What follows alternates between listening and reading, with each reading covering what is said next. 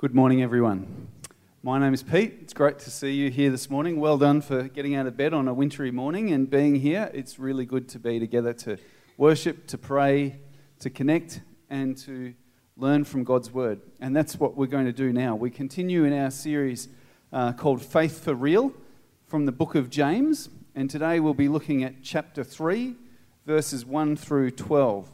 And this is a challenging passage, not because it's hard to understand, but because it's easy to understand. It's not full of theological mystery or anything like that. It's just full of practical implication for every single one of us, every single day of our lives. So be ready for a challenge in this passage that we read today. In a minute we'll pray, but I want to read verse 1 first.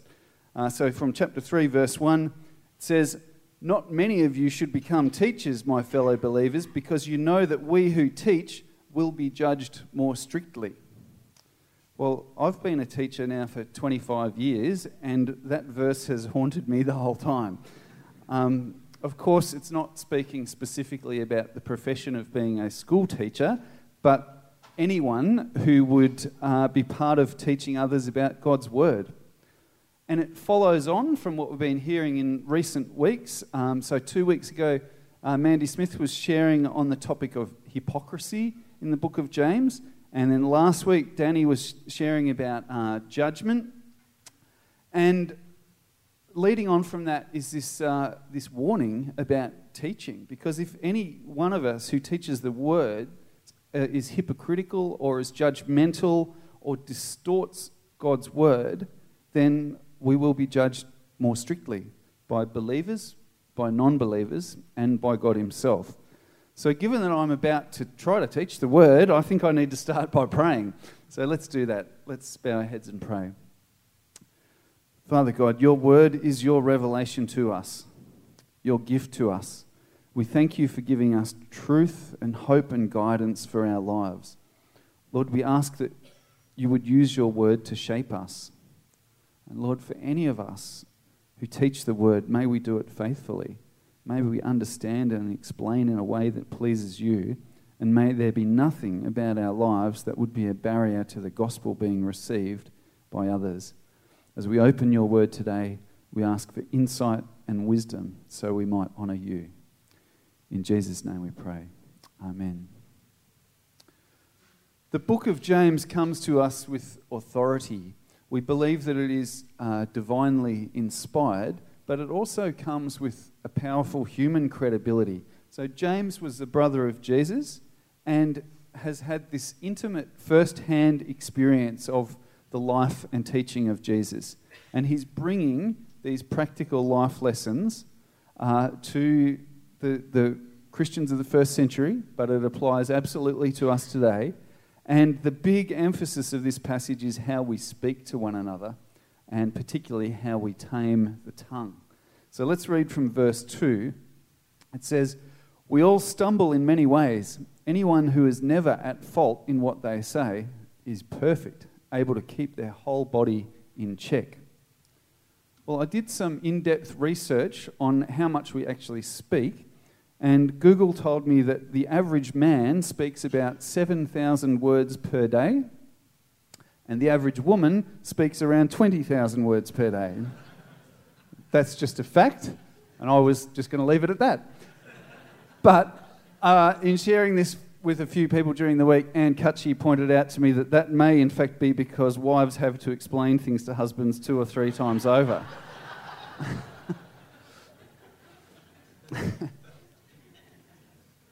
I think there's also something in Proverbs about nagging. But anyway, here's another fact. The average person speaks about 860 million words in their lifetime. And that means that plenty of people will speak more than 1 billion words in their lifetime. Can you imagine being the researcher on that one, following someone around with a pad, just write it, counting or something? 1 billion words in our lives, potentially. So what's the point of these stats? Well, every one of these words is an opportunity to stumble, isn't it?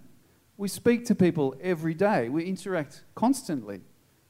And we can mess up people's lives by our words. which is why James says anyone who's never at fault in what they say is perfect. And I think we can probably all think quite quickly of the things that we've said and regret.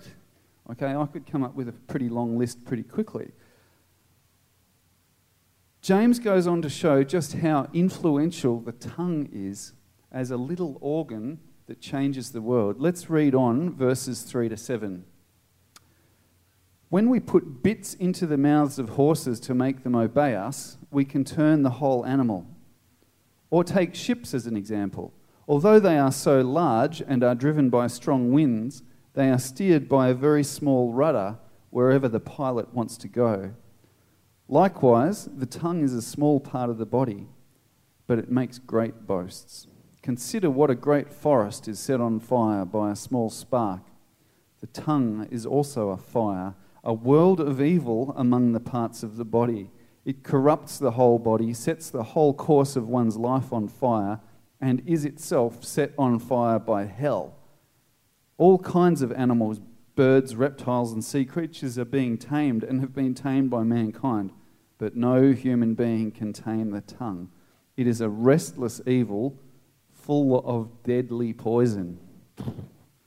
Wow, that's a powerful description, isn't it? James gives us these three images at the centre of this passage. They still make a lot of sense to us today. So the images are the bit in the horse's mouth, the rudder that turns a ship, and the spark that starts a forest fire. That's how our words can have big consequences. That's the imagery he uses. And words are powerful, aren't they? For better or for worse. History confirms this. There are speeches that have absolutely changed the world. You could think of Hitler at the Nuremberg rallies in the late 1930s, whipping up a frenzy of National Socialism that would plunge the world into war. Or you could think of Martin Luther King Jr. at the Washington Monument, inspiring a nation with the dream of racial equality. World changes. The tongue has a profound effect, for better or for worse. Now, you and I probably aren't going to be world changers. I mean, if there's someone here who is, you go for it. But even for the ordinary people, we are life changers for those around us because of the words we use. We can impact people significantly. And it seems from this passage that we are mostly at risk of using our tongues badly. James describes it as a restless evil full of deadly poison. I'd like to share three little stories about how our words can do anything from ruining someone's day to changing someone's entire life. Proverbs 18:1 is a good one to remember. It says, "The tongue has the power of life and death." So here's just a few little ideas about how our words can really deeply affect people. So one morning I was on yard duty as a teacher at the bus loop, and of course when teachers are on yard duty, one of the jobs is to check that kids are wearing their uniform properly. And this particular morning I was getting a bit frustrated at how many kids were out of uniform, and that was building up, and eventually one middle school kid gets off a bus and his shoes are wrong, his pants have got all grass stains on them, his shirt's untucked, buttons missing, wrong jacket, just a complete shabby mess. And his first experience of the school day, getting off the bus at school, was his deputy principal standing there in a suit going, "What is this? You look like you crawled out from under a rock." Not my finest moment in education, I might say. Imagine if you showed up at CCW and the welcoming committee said, "You look like you crawled out from under a rock." Okay, not the most gracious start to someone's day. Anyway, I took down his name and sorted out his uniform as best we can, sent him off to class. Later in that day, one of his teachers came and said to me, "Did you say something to so-and-so this morning? Because he's really down about it. It's something about crawling out from under a rock, and he's quite depressed and stuff going on at home." And I'm just thinking, oh no, just instant regret, just a stupid, frustrated, hasty word that actually hurt someone more than I knew. and was humiliating for me. And I had to then go and apologise and try to make amends for something that was just thoughtless. And I'm sure we've all done something like that, different words, different context, whatever. But I'm sure we can all think of the times that we've said something and then just wish that we could wind back the clock and not have said that. And that's just one example that I'm kind of willing to talk about. There's plenty of others there that would be really deeply embarrassing. Because I don't want it on my conscience that I've harmed someone's mental health or whatever. So you can probably think of words that you've said that you wish you hadn't. And if you can't think of that, I'm sure you can think of words that you've heard that you wish you hadn't. And it reminds us that the old saying, sticks and stones may break my bones, but names will never hurt me, it's rubbish, isn't it? Because I reckon you've heard something in your life that cut to the bone and really did hurt and has possibly stayed with you. So lives are changed, like a bit in a horse's mouth, like a rudder on a ship, or like a spark that sets a forest ablaze. I was recently talking to my father-in-law, Len, who's 88 years old, and he was a teacher for most of his life too. And I remember talking to him about how he got into it.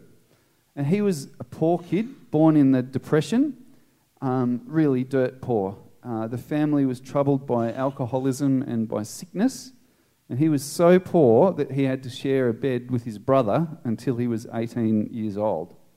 Now, you teenagers here, think about that. If you were saving up for an Xbox or something, but you'd soon forget about that and rather get your own bed, wouldn't you, if you had to sleep with one of your siblings until you're 18. He was a guy who'd been at work since he was 14. He'd completed an apprenticeship in cabinet making, but as an older teen, just a young man really, he thought about retraining to become a teacher, and he shared this idea with his mother. Well, she just scolded him for being so arrogant and ambitious, and she told him that this idea was above his station in life. And it also came out that he was told that he was not wanted, that he was a mistake, and this experience made him believe that he was a son who was nothing but a mother's regret. Now, this is an 88-year-old recounting conversations that happened about 70 years ago. And it brought him to tears, even now, that someone thought so poorly of him. The reality is that he actually had a very successful career full of many achievements, so the facts of his life affirm him as a person, but a mother's words from all those years ago still caused tears. Interestingly and inspiringly, he completely forgives her and knows that it was the circumstances of her life that gave her such a harsh perspective. But words can hurt, and words can last a lifetime. And he is one of those endearing people who decides to be better rather than be bitter, and his life has been one of just profound encouragement of other people around him. But it's true that what James says, the tongue is full of deadly poison that can last for years and years. I wonder if we can forgive those who've said cruel words to us. And I wonder if we can ask forgiveness for the cruel words that we ourselves have spoken. The third little story I want to share about is about a lady by the name of Rosaria Champagne Butterfield. Not someone I know personally, but that is a real name and a real person. She's a writer. Butterfield was a professor of literature. She was an intellectual, a feminist, a lesbian, a political activist, and a writer who was particularly scathing and critical of Christianity. Now, in the world of her university, her ideas were quite well received.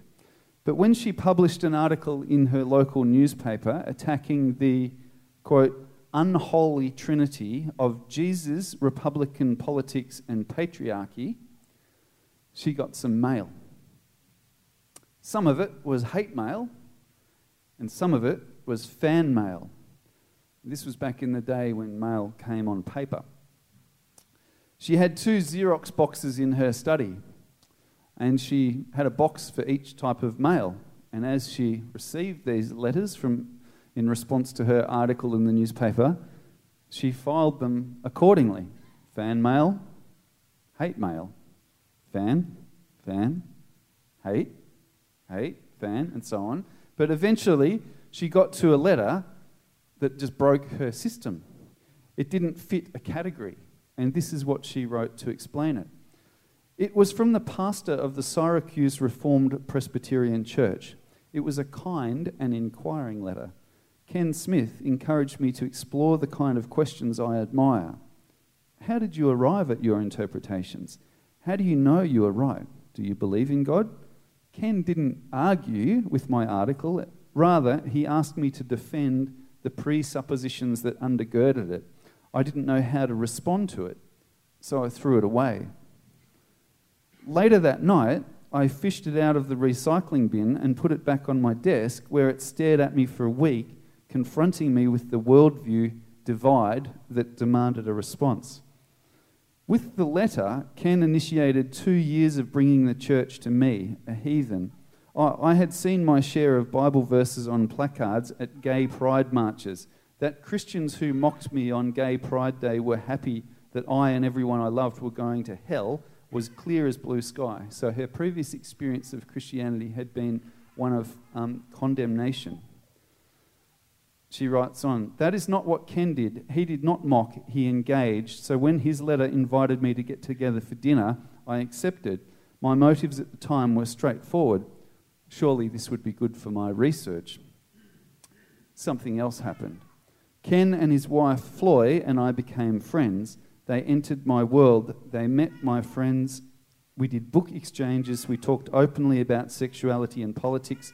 They did not act as if such conversations were polluting them. When we ate together, Ken prayed in a way that I'd never heard before. His prayers were intimate, vulnerable. He repented of his sin in front of me. He thanked God for all things. Ken's God was holy and firm, yet full of mercy. That's her description of this encounter over the years. And her story goes on to recount a reluctant conversion to Christianity through a growing sense that the love of Jesus would repair and renew her. In her literary way, she described it like this: I was a broken mess. I did not want to lose everything that I loved, but the voice of God sang a sanguine love song in the rubble of my world.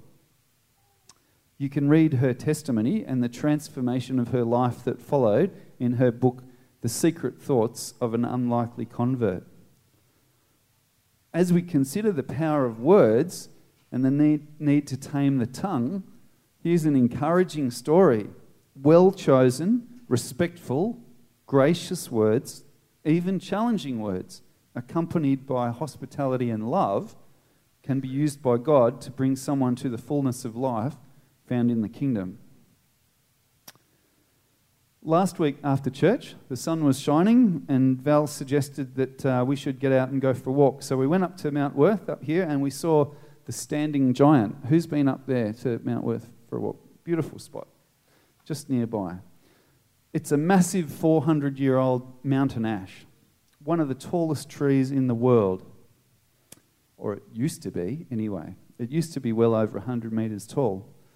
But the top 40 metres of the Standing Giant has been blown off by lightning strikes and by storms. Now the Standing Giant is remarkable not because of what it is, but because of what it isn't. What it once was or what it could have been. Our words can be like the raindrops and the nutrients that make something wonderful, something that can reach extraordinary heights. Or our words can be like the lightning strikes and the storms that destroy and reduce and cause something to be less than it was made to be.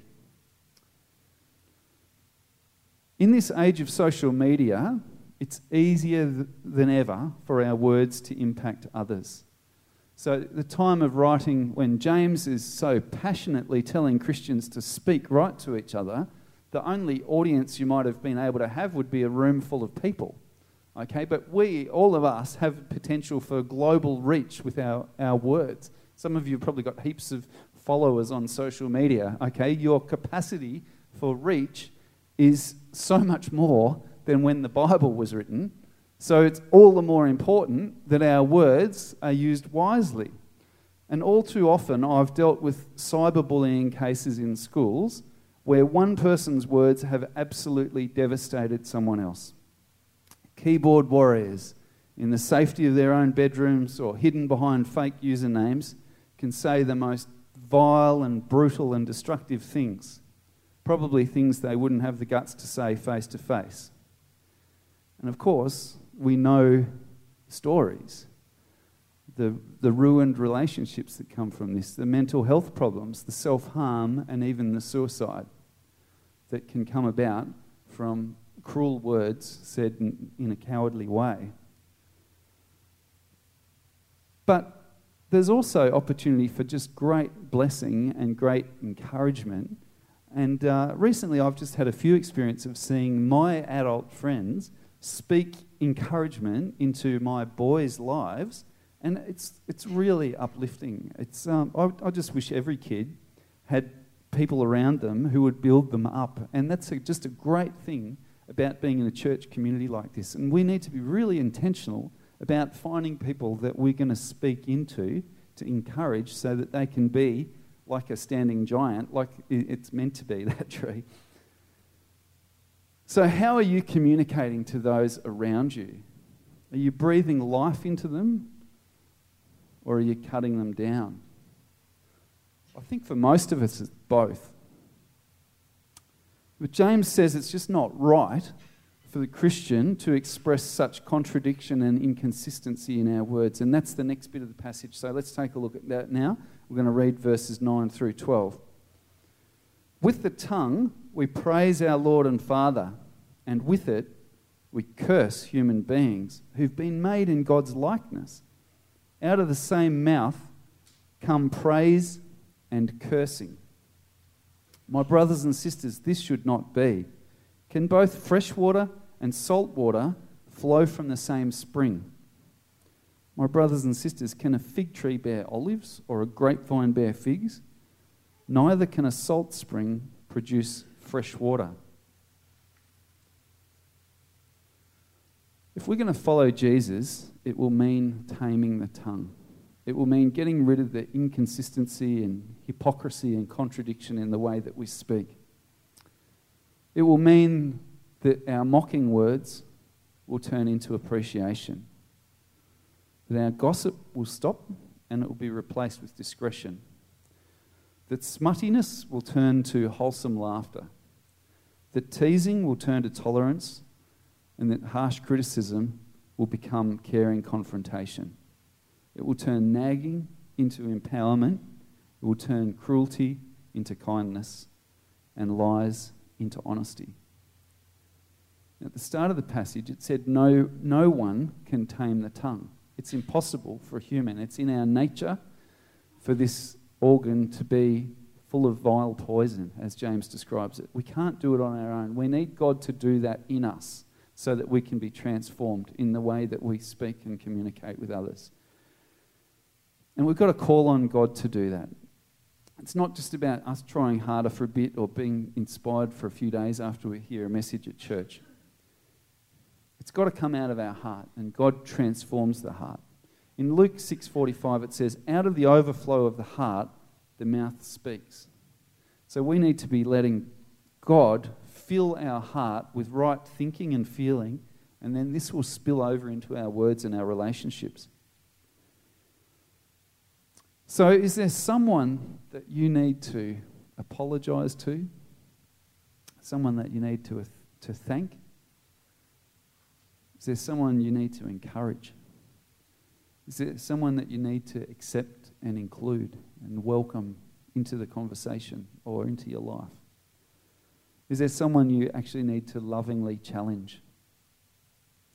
I'd like to just take 30 seconds now without words So you can think about what needs to change in your life and in mine.